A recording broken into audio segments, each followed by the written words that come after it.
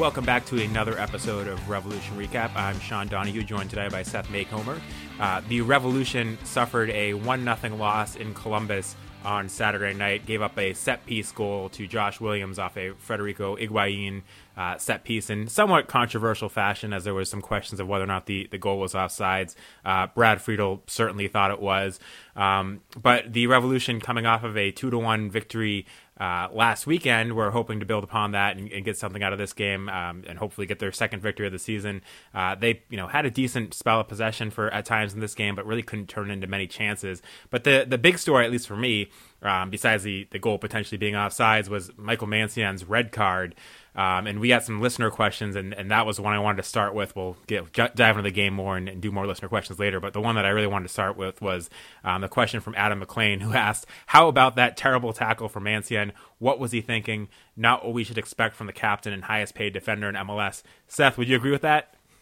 Yeah, absolutely. I mean, this is a guy who's a veteran, who's the captain, who played in Europe, who has, you would assume, a good mentality, and knows how to avoid those mental mistakes. And for the second straight week, we say a mental mistake happened. I mean, last week he punches the ball inside the box, concedes a penalty, and this week we see him kind of foolishly go into that tackle. It's a harsh tackle. I mean, if it's not a second yellow, could certainly have been a straight red. So I see no problem, setting him out early. He has to be smarter in those moments. I do think that Friedel's system requires those center backs to press high and to try to neutralize that central threat. We saw that last week, that Anibaba in particular, pushing high, trying to make sure that those attackers don't have much space. And Anibaba actually last week got very anxious and had not nearly as bad of a tackle, but had a pretty harsh tackle that people were like, really, dude? Like, calm down, it's your first start back. Take it easy a little bit. So I do think that these center backs are being told to play very aggressively in that way. That said, you still have to keep your head about you. You can still put pressure on someone without doing that type of foolish tackle. So for me, just really foolish. I mean, everyone's going to, regardless of it puts a little bit more pressure on you when you are the captain and when you are the highest paid defender, according to what we can see in MLS. But also just being an experienced guy, you shouldn't be making that type of tackle. You should have more sense about you. So those kind of things on your resume just highlights it even more and puts it even more of a negative on Mancien.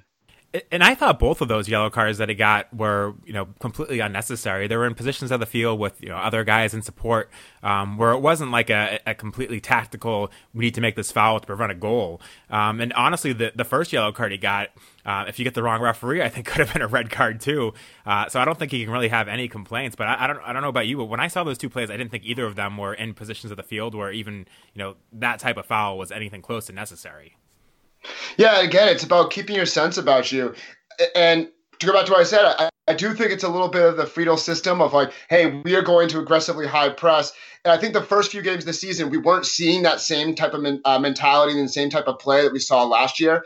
They weren't quite as aggressive with the press. The press was definitely still a thing, but they weren't all over their opponent like we saw last year. And I think those last two games, the press has been all over the field. I mean, that's why last week you saw, Jones and Bai in those wide positions, because they might not be the most technical players, but they can run for days. I mean, they're quick, they're anxious, they are players that are ready to impress. So they're going to put in effort for 80 minutes, 90 minutes, however long they play. And this week we saw that Castillo, changes. So therefore we need a speedy guy to play opposite of Jones. So that's why they moved Bunbury there, because Bunbury is a guy who, again, is going to run for 90 minutes, going to run himself into the ground. So we saw the press, much more aggressive. And a part of that, again, is those center backs. Those center backs saying, okay, when Higuain has the ball, we have to be on him immediately, okay? When some of those players that are very, very dangerous in the middle, we're going to be on them absolutely immediately to make sure that they're not seeing that forward field. But as I mentioned before, you can do that without, leaving your feet. You can do that without, clobbering a player. So you just got to have some sense about, yes, we are going to press. Yes, we are going to try to limit their space, but we're going to be smart about when we get there, not going in too hard. Yeah, and you talked earlier about those mental mistakes from Michael Mancia, and of course last week it was the penalty kick where his hand was really in a position where an experienced defender like him shouldn't have his hand in the box. And there's been other games this season too where he's been a little flat-footed on a cross that he could have stepped out and it's led to a goal. At what point do you question whether this guy is the right person to be starting every week, and be the right person to be the Revolution's captain? Yeah, my problem is that for 2 consecutive seasons, we've seen the Revs go out and bring in a midseason signing, a defender who they overpay. Okay, Claude Dielna came in and they overpaid him, and he was underwhelming. Okay, Mancienne comes in, a huge contract, overpay him, he's underwhelming. So it's just I'd rather see them take time and try to identify that right player. And go I understand what fans want, that midseason signing. They knew they needed help on the defensive end. They knew they needed help on the back end. So they end up signing those center backs. But you look 1 year later, everyone kind of says no. Dielna's not working. No, Mancienne's not working. And now you have this situation where do you keep this guy or not? I mean, this is a guy that you've named your captain. Are you going to, for the second straight year, say, hey, you're my captain, but now you're on the bench. Now you're not in the 18. What situation do you kind of find yourself in? And I'm not sure that Mancienne would find himself not being in the 18 right now. It probably had to do with his locker room presence, which I don't know much about.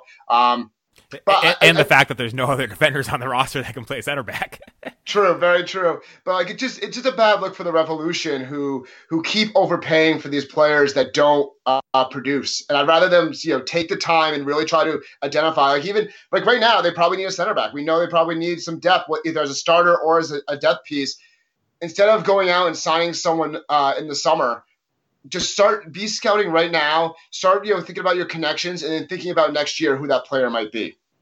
Yeah, and I think Andy Baba's been, performed well above the level of expectations for him, and I think he's been the best center back. We talked about this last week. I think he's been the best center back on the team. But not to bash on Andy Baba, but if he's the best center back on the team, I don't think you have a team that's an MLS Cup contender. Is that unfair to say? No, I agree with that.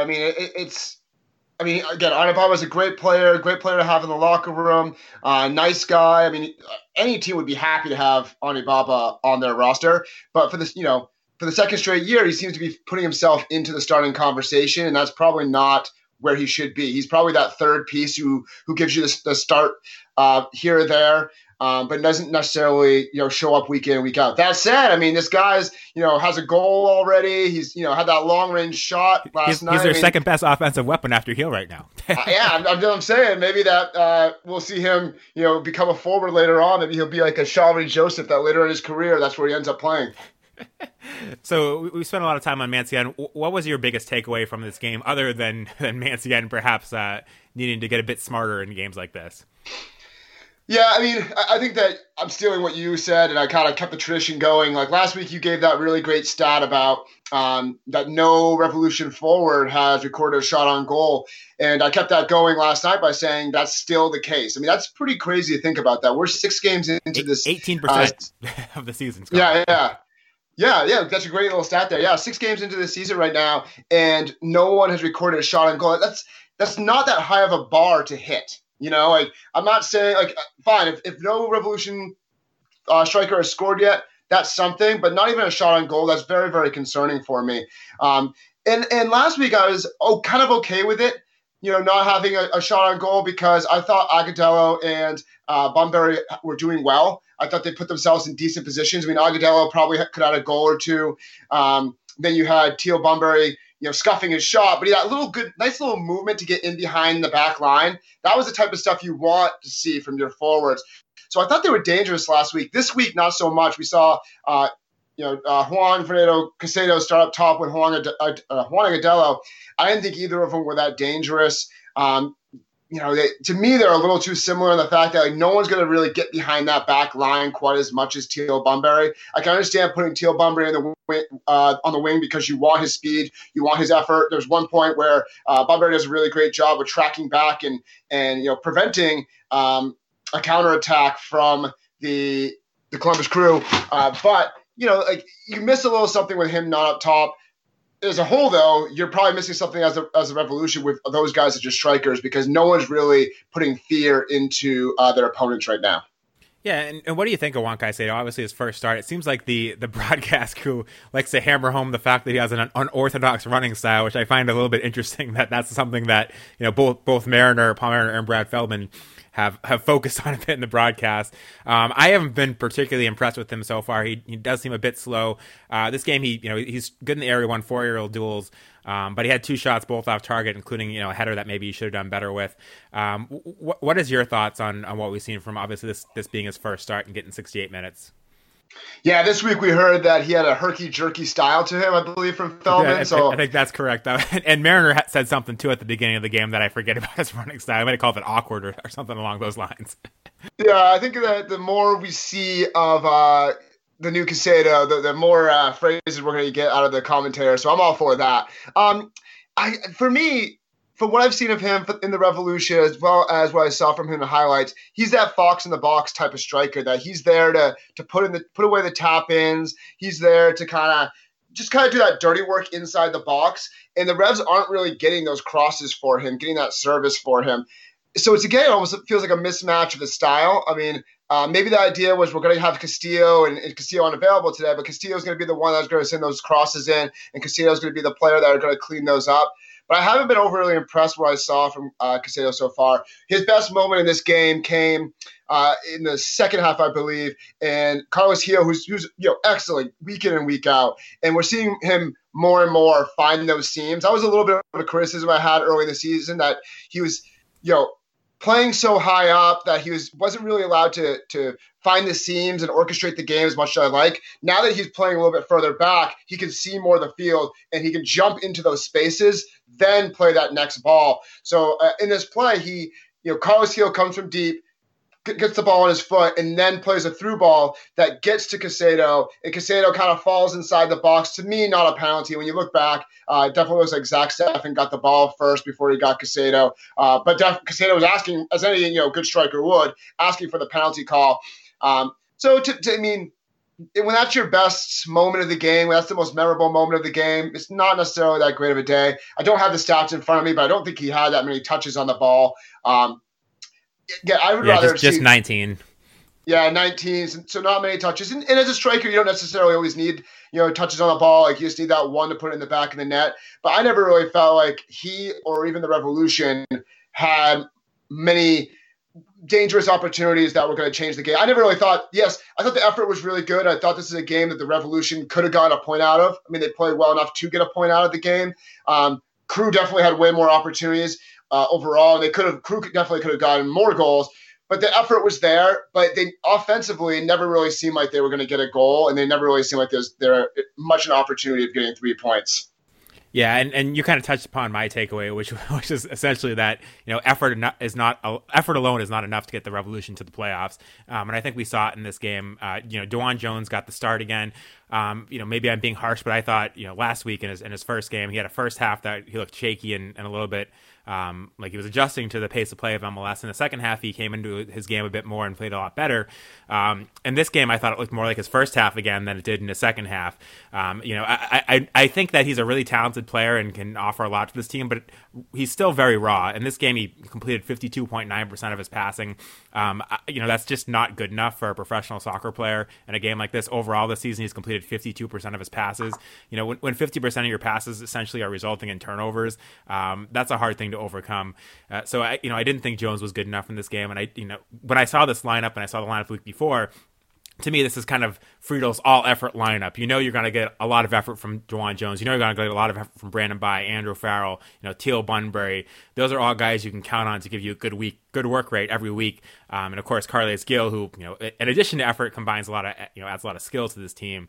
But Jones and Bye are guys that maybe don't have the level of defined or talent at this point in their career to really make a difference in a game like this. I just don't think the Revolution can keep playing this lineup and win enough games, which is what I said last week as well. On the flip side, I thought Pania came in and at least for those 3 minutes until the red card happened where he was out there, I thought he was the best player on the field and really added a spark to this team, which is certainly a positive. He had one of the Revolution's only 2 shots on target. He created a chance. He had 2 shots himself. I thought he had a really good game, all things considered. difficult to play after they were down a man, but he really provided a spark in this game, and I think has earned himself more minutes going forward. And Pania actually had more touches than Jones did, even though he only played half as much time. What did you think of those two guys' performance? And do you think Jones maybe, again, it's harsh because he's a rookie, but maybe just isn't ready yet to be an every week starter? Yeah, I think you're right. I think that you play Jones because he's energy, and he's doing that. He's working hard. He has some decent moments every now and then. Like, you can see there is some quality there, but there's a lot of pressure. I mean, the game's faster, the game's more physical. You have to know where you're going to be passing. You have to have a plan before you receive that ball. And that can be difficult sometimes for Jones. And you mentioned it with the passing percentage. Well, and they're not long like passes that he's attempting that he's missing. These are short passes that he's off the mark on. And I mentioned last week that one of the plays that led to a very dangerous chance last week was a pass to Agudelo where Agudelo was about 3 feet from him and he overhit it and hit it out of bounds, and that led to a throw-in that ended up being a good chance for Minnesota. So they're really not, if you look at his passing chart, these passes he's not connecting on aren't necessarily difficult passes either. Yeah, and like you, I'm concerned about the long-term success rate of this strategy. I mean, we saw it last year. The Revolution come up with a high press. They do very, very well, and it kind of tampers off as the year goes on, partly because teams figure them out and partly because you start to exhaust the players on your team. And then especially as the results don't come in, if you start losing, you got to imagine if you're a player, you're like, really? Like, we're going to be working this hard in order to lose games? So it's got to be difficult to keep these players going 110% through the entire season, especially as summer comes, the heat starts to come in. So there has to be really that plan B.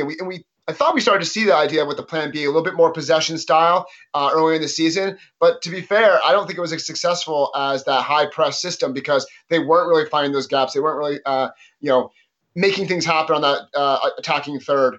So I definitely agree that Pania looked good last night.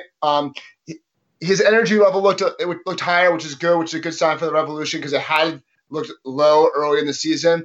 That said, even in the early moments of the season, we're still seeing that Pania is one of the Revolution's best attacking players. I mean, if you go back and look at a lot of those games, some of the Revolution's best plays, if they weren't being produced by Carlos Gil, they were going through Cristian Pania. So even though he might have had a really low effort, energy level was low, he wasn't playing his best soccer, he was still, taking on people or, using space effectively or creating space by others by, being that guy that the opponents have to focus in on. So, I mean, you got to get him on the field.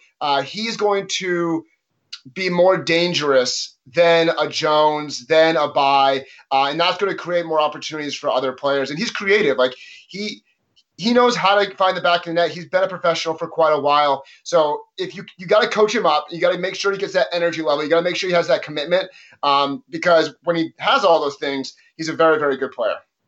Yeah, I'm 100% with you. If you can't get a guy like Cristian Pania motivated, there's bigger issues there because I think this team needs Pania on the field to be successful long term. Carles Gil doing a great job creating, but he can't do it all himself. And if teams can focus in on him, which I think they can to a certain extent when Pania is not on the field, that's going to hinder his ability to create chances. So I'm 100% with you on that. This team needs to find a way to get Pania out there and get him motivated and find a way for him to contribute to this team. Like I was saying, the guys that are out there, I don't think it takes much effort to motivate a rookie that's fighting for playing time. And a lot of what I look at with this team is Friedel finding the guys that are going to be naturally motivated because they're fighting for minutes. And that's all well and good. And I think it got the job done against Minnesota and exactly what the team needed then. I give Friedel credit for that, but I just don't think he can stick with that all season. The other thing that kind of shocked me in this game was that you had Diego Fagundez, who was, again, one of the Revs' best creative guys last season, on the bench with the team needing a goal. And in the 80th minute, they bring on Buchanan instead of Fagundez. Did that sub surprise you at all? Because it certainly shocked me that, you have a experienced guy like Fagundez and you bring in, more of a raw guy in Buchanan in that situation. Honestly, not that much, just because, these last few weeks, the Revs have been really pushing hard on that high press system. And you got a guy like Buchanan who totally is energy, who totally is about, trying to impress the coach. And he's going to go out there and be 110% out there. He actually creates like a decent little moment towards the end of the game where he gets to the end line and cuts it back. So I'm honestly not that surprised because Friedel right now is all about who's going to put in that effort the most. And Fagundez is definitely a more creative player. He's definitely someone who's probably more likely to get a goal for you, but he's also someone who doesn't always put that 110% effort, especially tracking back, especially on that defensive end of the ball. So it didn't surprise me that much. Beginning of the season, I mentioned that this is a really interesting year for Fagundez because he was probably not going to be the number 10 this year. So where does that leave him? Is he going to play out wide where you know that Friedel wants effort, where Friedel wants that energy, where he's going up and down the field? Maybe, maybe not. Is he going to play up top? Maybe, but he's not necessarily where we've seen him have his most success throughout his career. So this is a really interesting year for Fagundez, and it is kind of. I definitely agree. It was a bit surprising to see him left on the bench, but it's all about the system. It's all about how well you're going to fit into that system. And I think Friedel right now trusts a guy like Buchanan providing 10 minutes of absolute energy, of absolute sprinting up and down the field with his, this wiggly jiggly or whatever that Paul Mariner said. Herky jerky. Herky, yeah, I don't know. I can't remember what it said, but I remember when Buchanan made his debut, Paul Mariner said something about his moves. I believe that actually came from the assistant coach Lapper, who said it, and they're trying to figure out, wiggly jiggly or something like that. They're trying to figure out what that meant to the field. So honestly, it was a little strange not to see Fagundez, a guy who's been around for so long, but because of the system and what the demands are, I wasn't totally surprised to see Buchanan. So the other lineup note that I think is worth mentioning, Gabriel Somi back in the 18 for the first time since July of last year, June? It's been a while. Do you make anything of that, or is this just a pure desperation move? Because I think the two of us were going through the roster before the game, and with all the injuries to De La Mea, Castillo, Renix, all of those guys, I don't think, and of course the loans of Harivu and Brian Wright, I don't think there really was another option except either a goalkeeper or Firmino. So is Somi out of the doghouse, or is this just a desperation of no other option move? Yeah, I think it's a desperation move. There's no other real option there. I'd be very surprised if we see Gabriel Somi on the field again for the Revolution. He just hasn't been good as a left back. I don't think he's creative enough to be a left winger. I think that what else are you gonna do? Are you gonna, especially with the lineup where you don't have many defensive options, you might as well put some sort of defensive option there just in case things go wrong. That said, things did go wrong. You have Michael Mancien who gets a red card. Instead of playing Gabriel Somi, we saw Farrell go central. We saw Luis Caicedo go back to right back. So he's definitely far down the depth chart. I don't expect to see him. I mean, like you mentioned, Firmino, do you put him on the bench? I mean, you could, but there's zero chance really of seeing Firmino play the field. Brad Knighton, you're probably not going to waste it on another goalkeeper, especially one that was your starter that you relegated out of the 18. So why would you put Brad Knighton in the 18? So you kind of had to go with Gabriel Somi at that point. My guess is that you'd have to have two injuries on that back line before you saw Gabriel Somi suit up and take the field for the Revolution. But hey, I guess everyone knows he's alive and well right now. His family can stop worrying about where he is. Maybe this like him appearing on the bench now will get rumors started again over in Scandinavia. So maybe he'll get up getting a transfer all because he made the 18 for the first time, I believe, actually since August. So yeah, I don't expect him to do anything going forward. And you mentioned Cropper. What in the goalkeeper situation? What do you think of Cropper's performance in this one? He didn't have a single save and had that kind of shaky moment. I think it was the 13th or 14th minute where Higuain got behind him. He came off his line to try to stop it and just whiffed on the ball entirely. Obviously, not too much to judge him on. I don't think he could have done really anything on that goal. But is this his spot still safe? I think so. I mean, on the goal. I think he was trying to hedge his bet a little bit. You see him kind of jump a little bit towards the near post, thinking that that's where the ball was going to go after the header. And because of that, when it goes back post, there's not much he can do. I don't really blame him too much on that goal. Like you said, he had that kind of big moment where he has to decide, am I going to go or not? And we saw something similar last week where if you're going to be a goalkeeper for the Revolution, you have to be ready to get off your line. You have to be confident about that. And he talked about that during the Far Post podcast this past week, where he said, all right, I know that there's going to be some extra space between me and my back line. And I have to know, am I going to go or not? And if I'm going to go, I have to be 100% committed to it, 100% ready to go, and do my best to clear that ball and to neutralize any type of threat. So, I mean, honestly, it's he could have done better on that play, but it's good that he recognizes his role and recognizes that he's going to have to stay tuned into the game and recognize those opportunities to try to make sure that those long balls over the top are being neutralized and not going to be a threat, because we do know that opposing teams like to use those. So I don't see any reason why you take him out of the starting lineup right now. It's his spot to lose. I think that you need several bad weeks in a row. We saw that with Knighton. There was a couple bad weeks in a row before they switched. Last year, the same thing. Turner went through that slump, and they took a little while before they officially removed him. So I think they give those goalkeepers a little bit of leniency, which I'm totally okay with. I mean, goalkeepers, I think we might have gotten Kevin Hartman years ago, that basically when you become a starter, you're not going to have all the answers all the time, and you need game experience. And that was kind of the reason why I was a little bummed last year when they took out Matt Turner.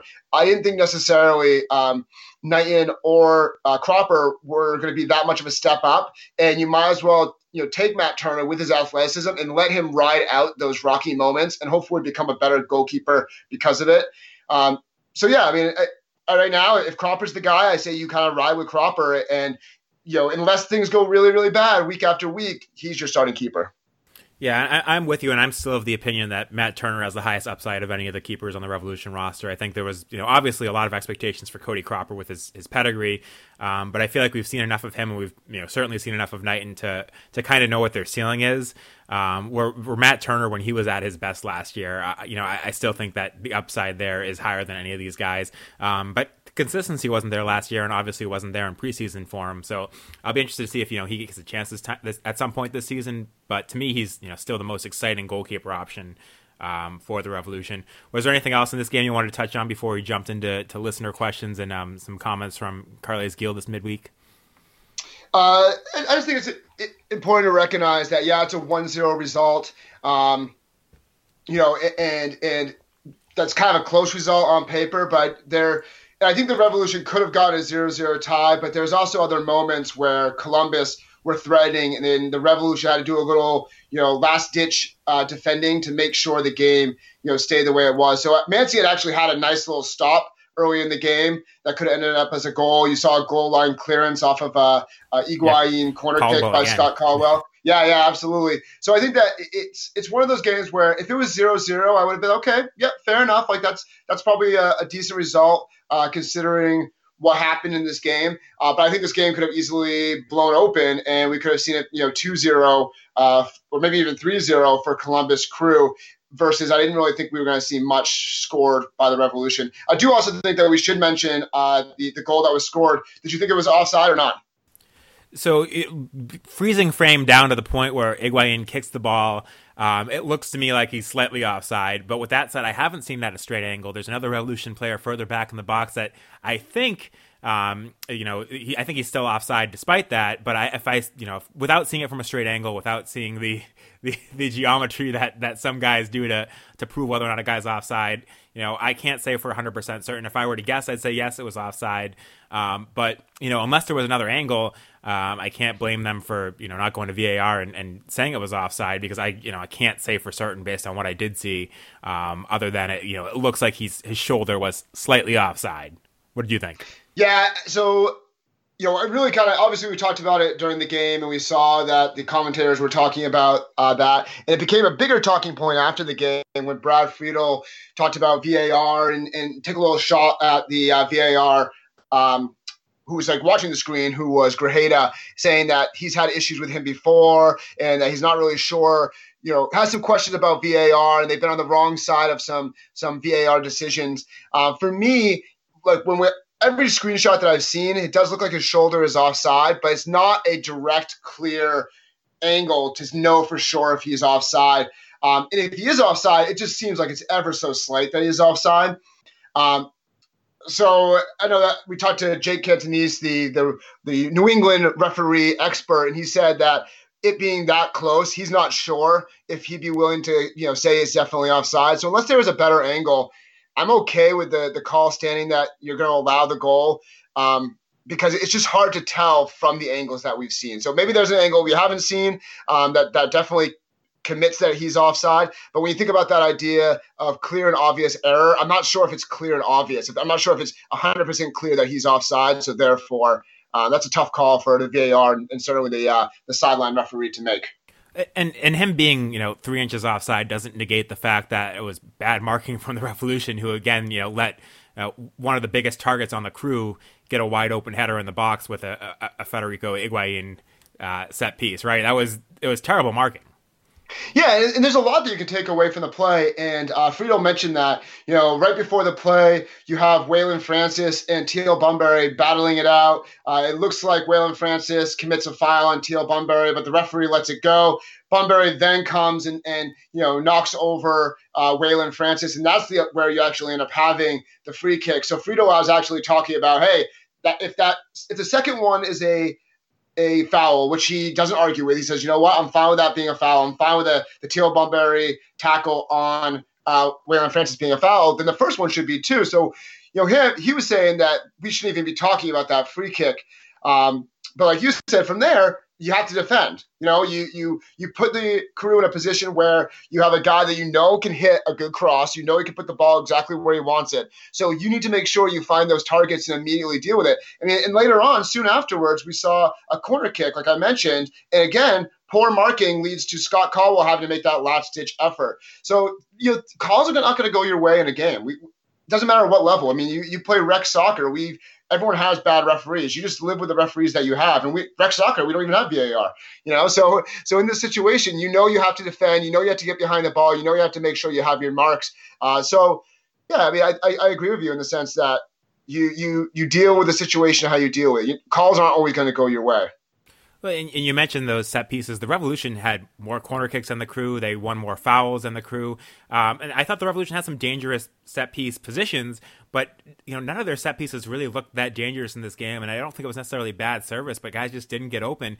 And that was really the big difference in what led to the Crew winning this. The Revolution, for the amount of corner kicks, 6 for the amount of fouls that they had won.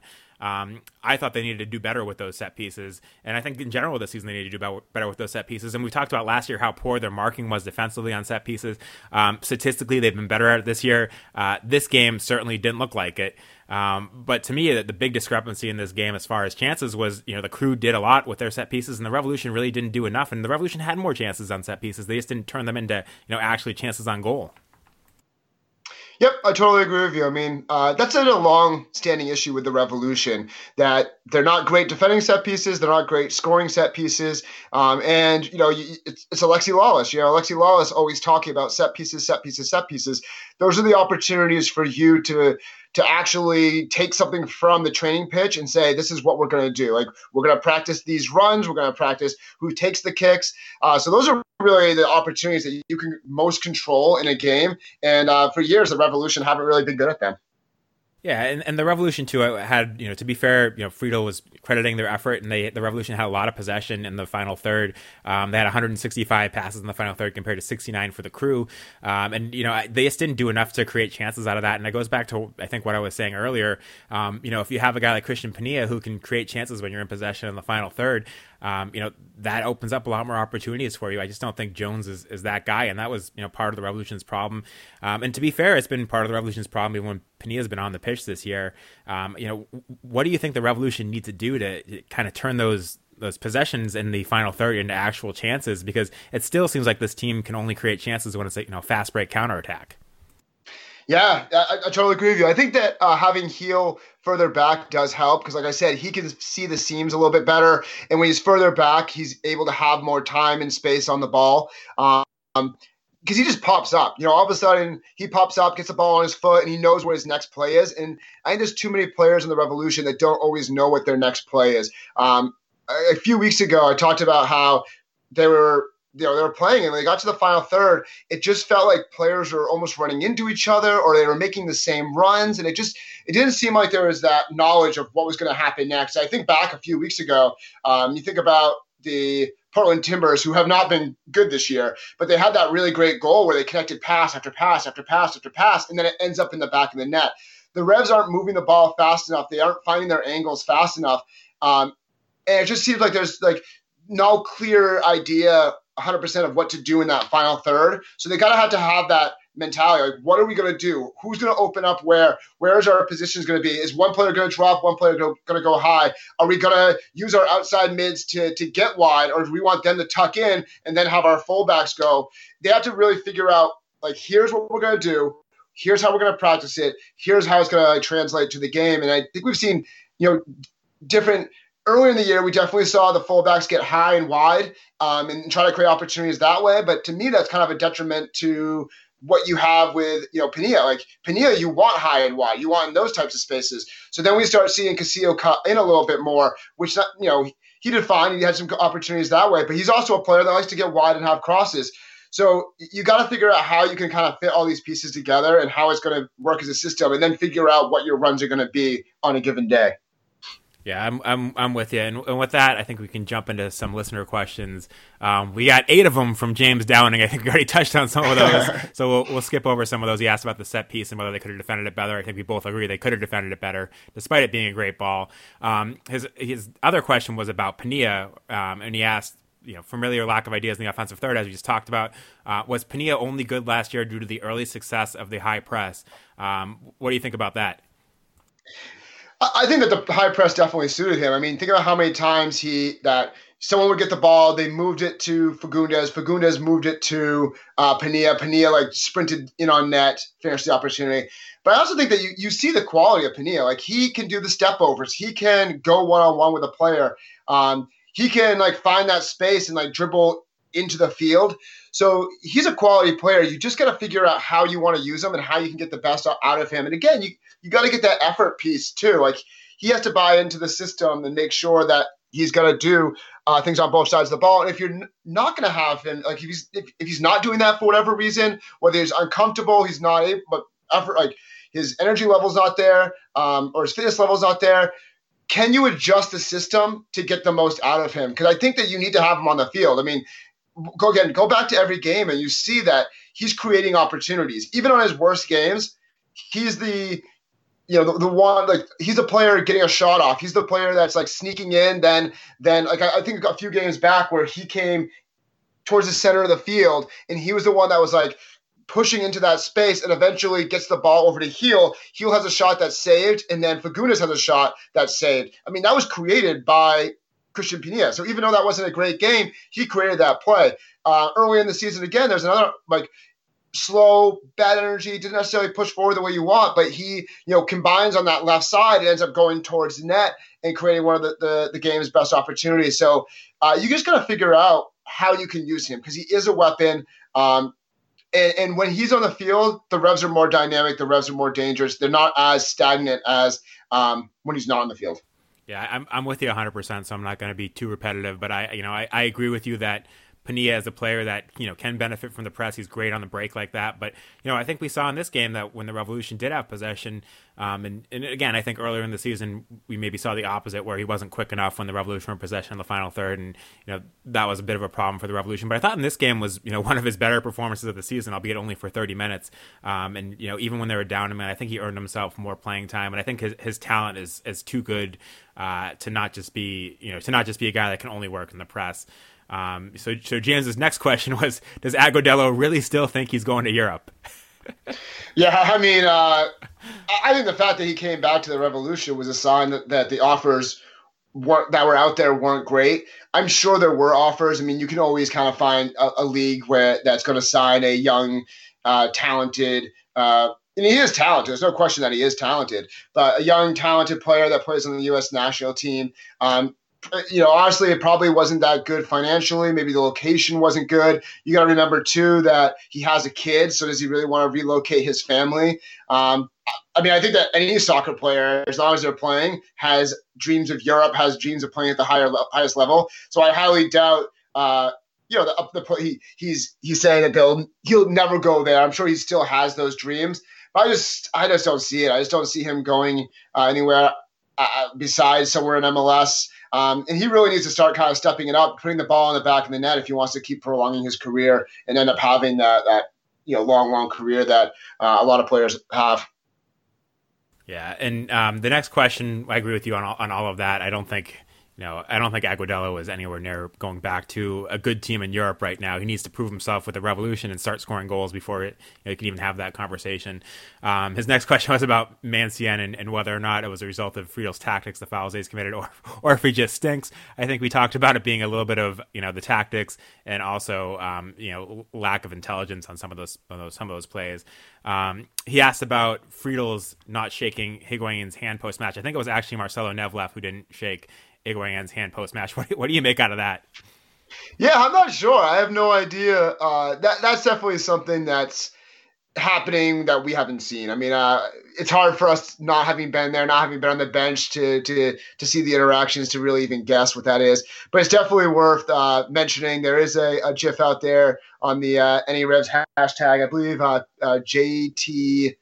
I can't remember the Twitter account that I retweeted it from, but definitely go take a look at it. It reminds me, remember the old Heaps? Heaps standing at midfield waiting for someone. Yeah, the phantom handshake. So it's obviously not that, but it's always funny when you have that post-match drama. You think of Caleb Porter in a similar situation back in the day. It's always fun to see those types of things. But yeah, I can't really speculate to what was going on with that.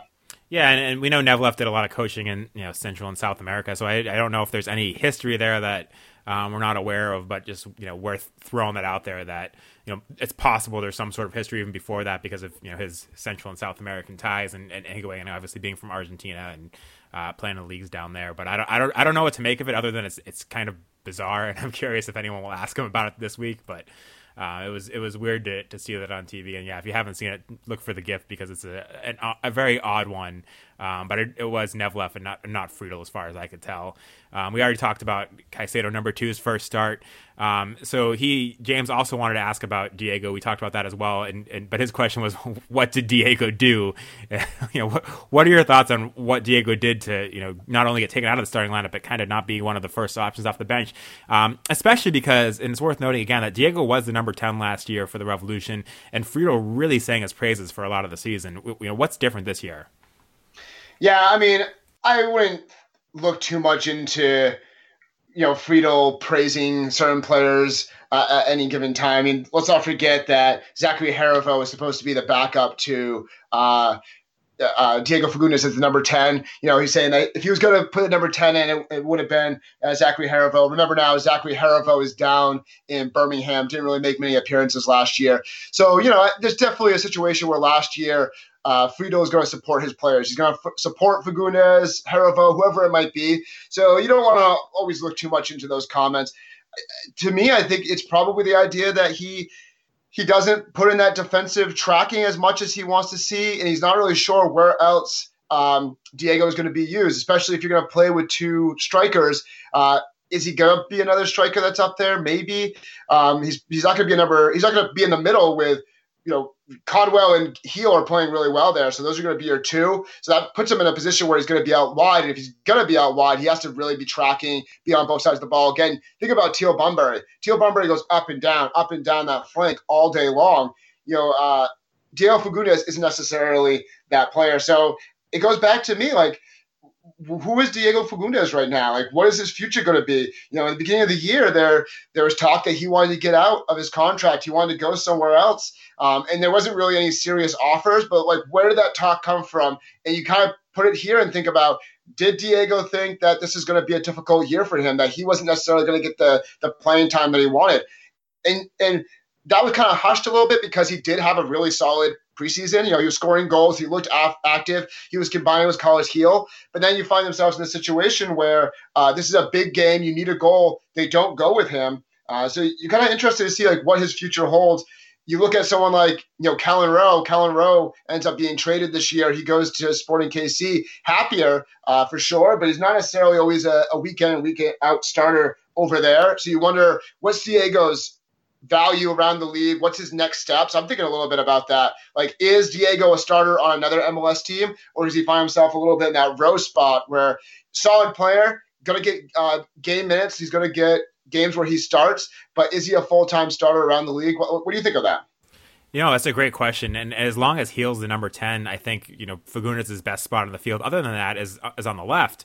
He looks good cutting in from the left wing and having chances that way. I think he's a really good player. I think he's a really good bargain. But you look at the Revolution right now, he's not going to start over Heel. Panilla's not even starting. I think that's a little bit crazy, and Panilla should be starting, and I think he will be at some point this season. But if Panilla's starting on the left, which is Panilla's best position, I would say, from what we've seen, Fagundez, I'm not really sure he's that great on the right. We saw a little bit of it this year, and it didn't look great. The one thing I will say, you mentioned is tracking back. I think that's less of an issue when it's Farrell at right back, if Fagundez is on the right, than it is when Baez at right back. But it's still an issue for what Brad Friedel wants to do. To me, a guy with the talent of Diego Fagundez should be able to start somewhere in this league. If he's not a great fit for Friedel's system, maybe that's not here. But I still think he's a very talented player. He had 9 or 10 goals last season and 9 or 10 assists, and he's been consistently one of the top creators in MLS. Last year, he was top 7, I believe, in chances created. So it's tough to have a guy with that type of talent who isn't even getting minutes off the bench. And I do think there's other teams in MLS that would be interested in him, particularly for the low salary that he's at, for someone that creates as many chances as he does. And he's still only 24, right? So it's crazy to think he's still that young with how many minutes he's played over his MLS career. I think there's a home for him somewhere, but maybe it's just not in Friedel's system, which is surprising because last year at the beginning of the season, he was just so good in Friedel's system at the start of the year at that number 10 role, and then tapered off a bit towards the end of the season, kind of wasn't an everyday starter at that point. But yeah, no, it's there's a lot of questions around Diego Fagundez's future. I believe they have another option year on him next year. If an offer comes in this offseason, I think he's now all of a sudden a lot more expendable than we thought he was, right? Yeah, I think so. I mean, I do think that he's valuable somewhere, like whether it's somewhere in MLS or he's somewhere, wherever he goes, he's going to draw some interest, especially for his age, especially because of his salary. But if this ends up being his role where he just starts every now and then, maybe doesn't even play in a game, that's a really difficult year for a player. That's tough for your mentality. That's tough for your value a lot around the league or in a different league. Again, we saw that with Rowe. That Rowe spent a whole year basically kind of wasted in Revolution in New England, and that was really tough for him. And you got to imagine it's going to be tough for Fagundez if that ends up being the case. That said, who knows? I mean, the season's still young. He's, like you said, very talented. He scored a lot of goals last year, had assists last year. There's still time for him to get into the system, but it's concerning that this is the guy that's been the face of your club for so long, and he doesn't even come in during this game. Yeah, especially, like I said, late in the game when they were looking for a goal. So we also got 3 questions from Barbara S. The first one was, should Waylon Francis have received a yellow card for all of his fouls? I mean, I would say yes, but I also don't think that really impacted the game. What were your thoughts on that? I think the Revolution players were frustrated at times that he didn't see yellow too. Yeah. It was interesting because I watched Waylon Francis a little bit because he's a guy that I said last year the Revolution should have gone after. Pretty low salary, wasn't a player that was getting a lot of minutes, and the Revs have needed a left back for quite a while. So whether he's your starter or he's a depth piece at left back, I thought they should have gone after him. I thought he was okay. I mean, I think that he's clumsy at times, over aggressive at times. He's not as sharp as you'd want at times, but he can be serviceable and do the job. Should he have got a yellow card? Yeah, probably. I mean, there was enough times where he had made fouls that you could give him a persistent infringement card. Yeah, it was interesting to watch him because he's a guy last year that I thought the Revolution should have picked up. That wouldn't hurt to have him on the roster. No, I was with you on that. He was one of the guys that I looked at when the Revolution needed a left back as someone that was available on the cheap. And I think he went to Seattle for $50,000 in allocation money and then went back to Columbus for $50,000 in allocation money. So, he was a guy that could have been had on the cheap. And I do think he's a serviceable left back at MLS. So Barbara's next question was, do you think the players communicate enough? And she added that at the home games, they're close enough to hear the chatter, but can only hear other teams. It's difficult from our vantage point and the press box sometimes to tell how much the teams are chatting. My hunch and instinct from watching the team is that maybe they don't chat enough this year. And I think that's, someone on Mancienne to be the leader back there as the captain to get them talking more. But it's hard for me to say for certain from our vantage point, even watching on TV, whether or not they talk enough. Do you have any thoughts on that? Yeah, I agree. It's hard to know because you obviously can't hear that well on the TV broadcast. And when we're at games, we're usually up in the press box, so you can't really hear those types of things. I will say the last 2 weeks, the effort and commitment have been there. I felt like the players when it came to the press, knew what they were doing. Maybe not as much when they have the ball and they're trying to penetrate, they're trying to get into, create those scoring opportunities. But I thought, like, in that sense, you especially see Scott Caldwell. I see Scott Caldwell in the middle, really like pointing, saying, like, you go here, you go there. I mean, that's a guy, honestly, probably should be wearing the captain's armband. A local product, a guy who, no matter who you bring in, he finds a way into the starting lineup, or at least to be a solid contributor. A guy who just signed a contract. You see him organize. You see him, make things happen. Mancienne, I'm sure he is. I mean, that he's organizing because he is the captain. I can't think of any particular moments where I've seen that, but I can't imagine Frito putting the armband on a guy with like him, and him just being absolutely completely silent as like a lead by example type. I'm sure he's back there organizing the back line, telling people where to go. So I don't know. It's hard for me to fully comment to say if the communication levels aren't good enough for the Revolution. So Barbara's last question was about Teal Bunbury, who, as you pointed out, has 0 shots on goal this year, despite taking 11 shots. So she says that we have been, I'm not sure who he is, but we have been saying Teal would be a great defensive mid. What do you think? Defensive mid? Yeah, it's a bit out there. I do not expect Teal Bunbury to play defensive mid. I'd be absolutely shocked if we saw him play defensive mid. I think that you play him up top because he's going to press high, or he's going to try to sneak in behind and be that little creative movements to try to create those opportunities, or you play him on the wing because he has that defensive nose for the defensive abilities that he wants to track up and down the field. I mean, those are the 2 places. I know that like a lot of people back in the day talked about using him like a 3-man back line and using him as an outside like winger, as a wing back. Yep. I don't know. I mean, you could. I mean, I'm not against trying that, because you did see him get very, very far back at times last night. So I think you're more likely to see him play wing back or maybe even goalkeeper before you saw him play defensive midfielder. Yeah, so here's my thoughts on this. I think, Teal, obviously, as we talked about, puts in a lot of effort on defense. He's a very hard worker. I can see why you might have that thought, but I don't think he has the positional awareness to play that role. Certainly at 29, I don't think it's a good time to move somebody to an unfamiliar role and try to develop it there. But certainly his defensive effort has been great. So I mostly agree with what you're saying there. I think in an ideal world, Teal is kind of your change of pace striker off the bench, or maybe your change of pace winger off the bench. But right now, for the Revolution's depth, I think he's probably your best right winger, unless Fagundes can somehow figure out how to play over there and get that done. But so far, I don't think that's been the solution. So I don't think we're going to see him moving from his current roles, and I certainly don't think we're going to see him at defensive midfield. And just to try to jump in there, one other thing, I don't want to spend too much time on this idea of like him playing defensive midfielder, but I think that he needs space in front of him to do well. Like, he's not someone who necessarily connects passes in tight area very well. He's not someone who necessarily dribbles at players very well. There's often criticism about his touch, even though he had that really nice touch earlier this season. So for me, you need space, and if you're Teal Bunbury, that space is going to happen either up top or on the outside wings. So I think that's the best places for him. So 2 final questions. This first one comes from Greg Johnstone, who could not join us on the podcast this week. He's down in D.C. enjoying himself this weekend. He raised this question, I think it might have been when you were on the podcast before, about over-under for Caicedo scoring 5 goals this season. I think back then we all thought probably over. What are you thinking now? Yeah, I mean, he's the genius that said that he was taking the under in that situation. I will say this. I can't remember exactly what I said, but I think one of the things I said was that it would be a disaster if he didn't score more than 5 goals. And it'd be a really good indicator that the Revolution scouting isn't good enough, and that probably the Revolution attack isn't good enough. I mean, remember, this player is a TAM player. This is a big signing that came in during the offseason. And there was actually, and I know it's all about the financial part of it, but like when they first announced him, they're like, hey, he's either going to be TAM or a DP. So that kind of indicates that he's making a pretty decent salary that they might be, paying down.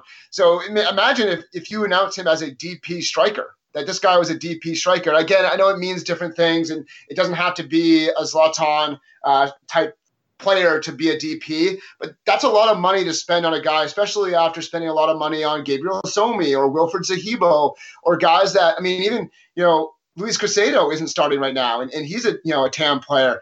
Panilla's not starting right now. He's a TAM player. So you really got to think about how well they're managing the roster and how well they're spending their money. So to me, the beginning of the year, you have to take the over on 5 goals, even though he didn't score in preseason, even though he didn't look good. You think that he's going to get it.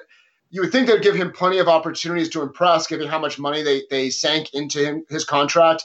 I imagine it's more than a 1-year contract. I mean, that you bring this guy in, you probably give him 2 guaranteed years, like we saw with Somi, like we saw with Zahibo. So, I mean, maybe he starts to get things going. Maybe he starts netting goals, but I still stand by the idea that it'd be disastrous if he gets less than 5 goals this year. Yeah, I agree with you, and I take this tweet from Greg as a bit of a brag from him to say he was right after all with that prediction. And I'm going to go with the under now. I agree that it's a complete disaster if he does finish with less than 5 goals. But yes, it's still early, and yes, there's still plenty of time for him to turn things around. But just based on what I've seen, I'm going with the under at this point. And with that, the last question we got this week comes from Any Revs UK, who said, even with the DP signing that is supposedly coming in June, can the Revs still make the playoffs? And I think it would be July, right, if they were to sign a DP, unless it came in, before the before the window closed in May. I think it would have to be July. But essentially from this, is the DP signing too late for the Revolution to make the playoffs? I think is what's being asked here. Yeah, for me, I have a hard time pinpointing one position that if they were to upgrade that position, they're automatically a contender. Like oftentimes if you're thinking about mid-season signing, you're thinking about, okay, one player to put us over the top. I mean, think about Ladero, way back when he signed, and that was after they fired Siggy Schmidt. He came in and he was that one piece they needed, that one creative piece that put everything together. I mean, you have strikers not putting shots on goal, so do you want a player there? Yeah, you could put someone there. Or do you want another player to be in the midfield so that maybe you have like a defensive midfielder play along Scott Caldwell, or maybe in place of Scott Caldwell, and then you could play Carlos Gil a little bit differently. I mean, you could do that. You probably need someone on the right wing opposite of Pinilla if Pinilla ends up, being that guy who he should be, playing that player that he should be and being that creative force. But none of those situations makes me say, okay, I'll recognize that, yes, the rest would probably be better if they brought someone like that in, like an elite player similar to a Gil or similar to a Pinilla last year. But I don't think that puts them immediately in that contendership, because I think that a lot of issues that the Revs have are tactics, that are they doing the press or not? Are they going to be more possession oriented? If they're going to be more possession oriented, are they able to make the right runs to open up gaps and to create opportunities? I just think there's too many questions when it comes to tactics to say that, okay, once we get this one piece, everything's better, everything gets fixed. Yeah, no, I agree with you, and I think it does come down to tactics. And for me, there is still a lot of offensive talent on this team. It just hasn't shown an ability to work together. And if there was a way for Brad Friedel to figure it out and find tactics where Carles Gil, Christian Pinilla, and Edgar Castillo, 3 of the veteran talented guys, Castillo obviously left back, but a guy that provides a lot offensively. If Brad Friedel could find a way to get all those guys on the field at the same time, and be very effective together, because we haven't seen it yet. I think we've seen Castillo and Pinilla kind of get in each other's way, and it just hasn't worked out. But if he could find a way to get those 3 players working effectively on the pitch at the same time, I do think the Revolution could potentially hang around long enough to be in the playoff picture, and then sign that DP that would get him over the top. But there's been nothing yet to indicate that Friedel can find the tactics that do that. So I'm with you, and I don't think the Revolution will be in a position to really make a playoff push if they don't sign this DP until July, unless something significant changes in the tactics, and I haven't seen enough to suggest that it will. And I will say this too. I mean, so many teams make the playoffs that it's totally understandable that they could make this the signing and it gets them just over that line. Yep. That to me, when I think of MLS playoffs, I don't think about the playing game at this point. Like, that's just not that high of a bar. I think about, okay, like they're legitimate contenders to do something during the postseason. And we look at especially now, I mean, MLS is so wacky. You got like Atlanta United absolutely, down in the bottom of the MLS standings. Who would have thought about that? You have NYCFC not really putting things together. So, I mean, anything could happen. You could see them sneak into the playoffs. but I just don't expect them to be a contender. And I have more faith that, Atlanta United will figure things out, whether it's, firing Frank DeBoer or bringing in more players. NYCFC, same thing. I kind of have more faith that they'll kind of get things together. New York Red Bulls. NYCFC, I don't know. I find them probably in a similar situation. Like they're kind of lost right now with their team and their coach and their roster. So I'm not have as much confidence in them, but I feel like their ownership groups have shown commitment to get things right and to make those changes. And I just don't have that same confidence right now, whether it's the coaching tactics or it's the ownership group to kind of get things right for the Revolution. I mean, and why should you? But on that note, I do want to talk about the upcoming game quickly. But before we do, I just wanted to touch on Carles Gil's comments this week on RevolutionSoccer.net. It was a good article about him and how he's happy here. And one thing he said is that the truth is that he really likes the atmospheres and the passion for soccer in MLS. There are differences with all the teams, all the fields. It's been really interesting. So that was a good quote from Gil. But my question is that just him trying to say the right thing, or is there truth to the matter? Because there are a lot of great atmospheres and fields in MLS, but his road trips have been to Dallas, which I don't think has a great atmosphere right now, and to Toronto, which maybe a little bit better, but not the best atmosphere at this point in time, I'd say. And of course, 3 games at Gillette where the attendance has been pretty poor, and the Columbus game hadn't happened when he made these comments yet. What do you make of those comments from Gil? Saying the right things, or do you buy into that? That's how he feels about the league so far, given that he hasn't played in places like Seattle, Portland, Atlanta, where that statement really rings true. Yeah, saying the right things. I mean, it's like when I ask after a game, like, what do you think of the fans at Gillette Stadium? And the players are going to say, it's amazing. We love playing in front of these guys. And the players, the fans love hearing the players say that. I mean, when you ask a question like that, what do you expect the player to say? Yeah. That said, I do like a little honesty from players sometimes. I mean, we saw Felipe Martins last night talk about, why are the fans cheering for Zlatan, right? That's who it was. Yeah, that's exactly right. He was like, they should be cheering for us. Like this is the way it should be. So I don't know. It would be kind of cool for someone to step up and be like, I've seen some great atmosphere, and I almost also put this into Chicago, the news about Chicago potentially rebranding and moving their stadium.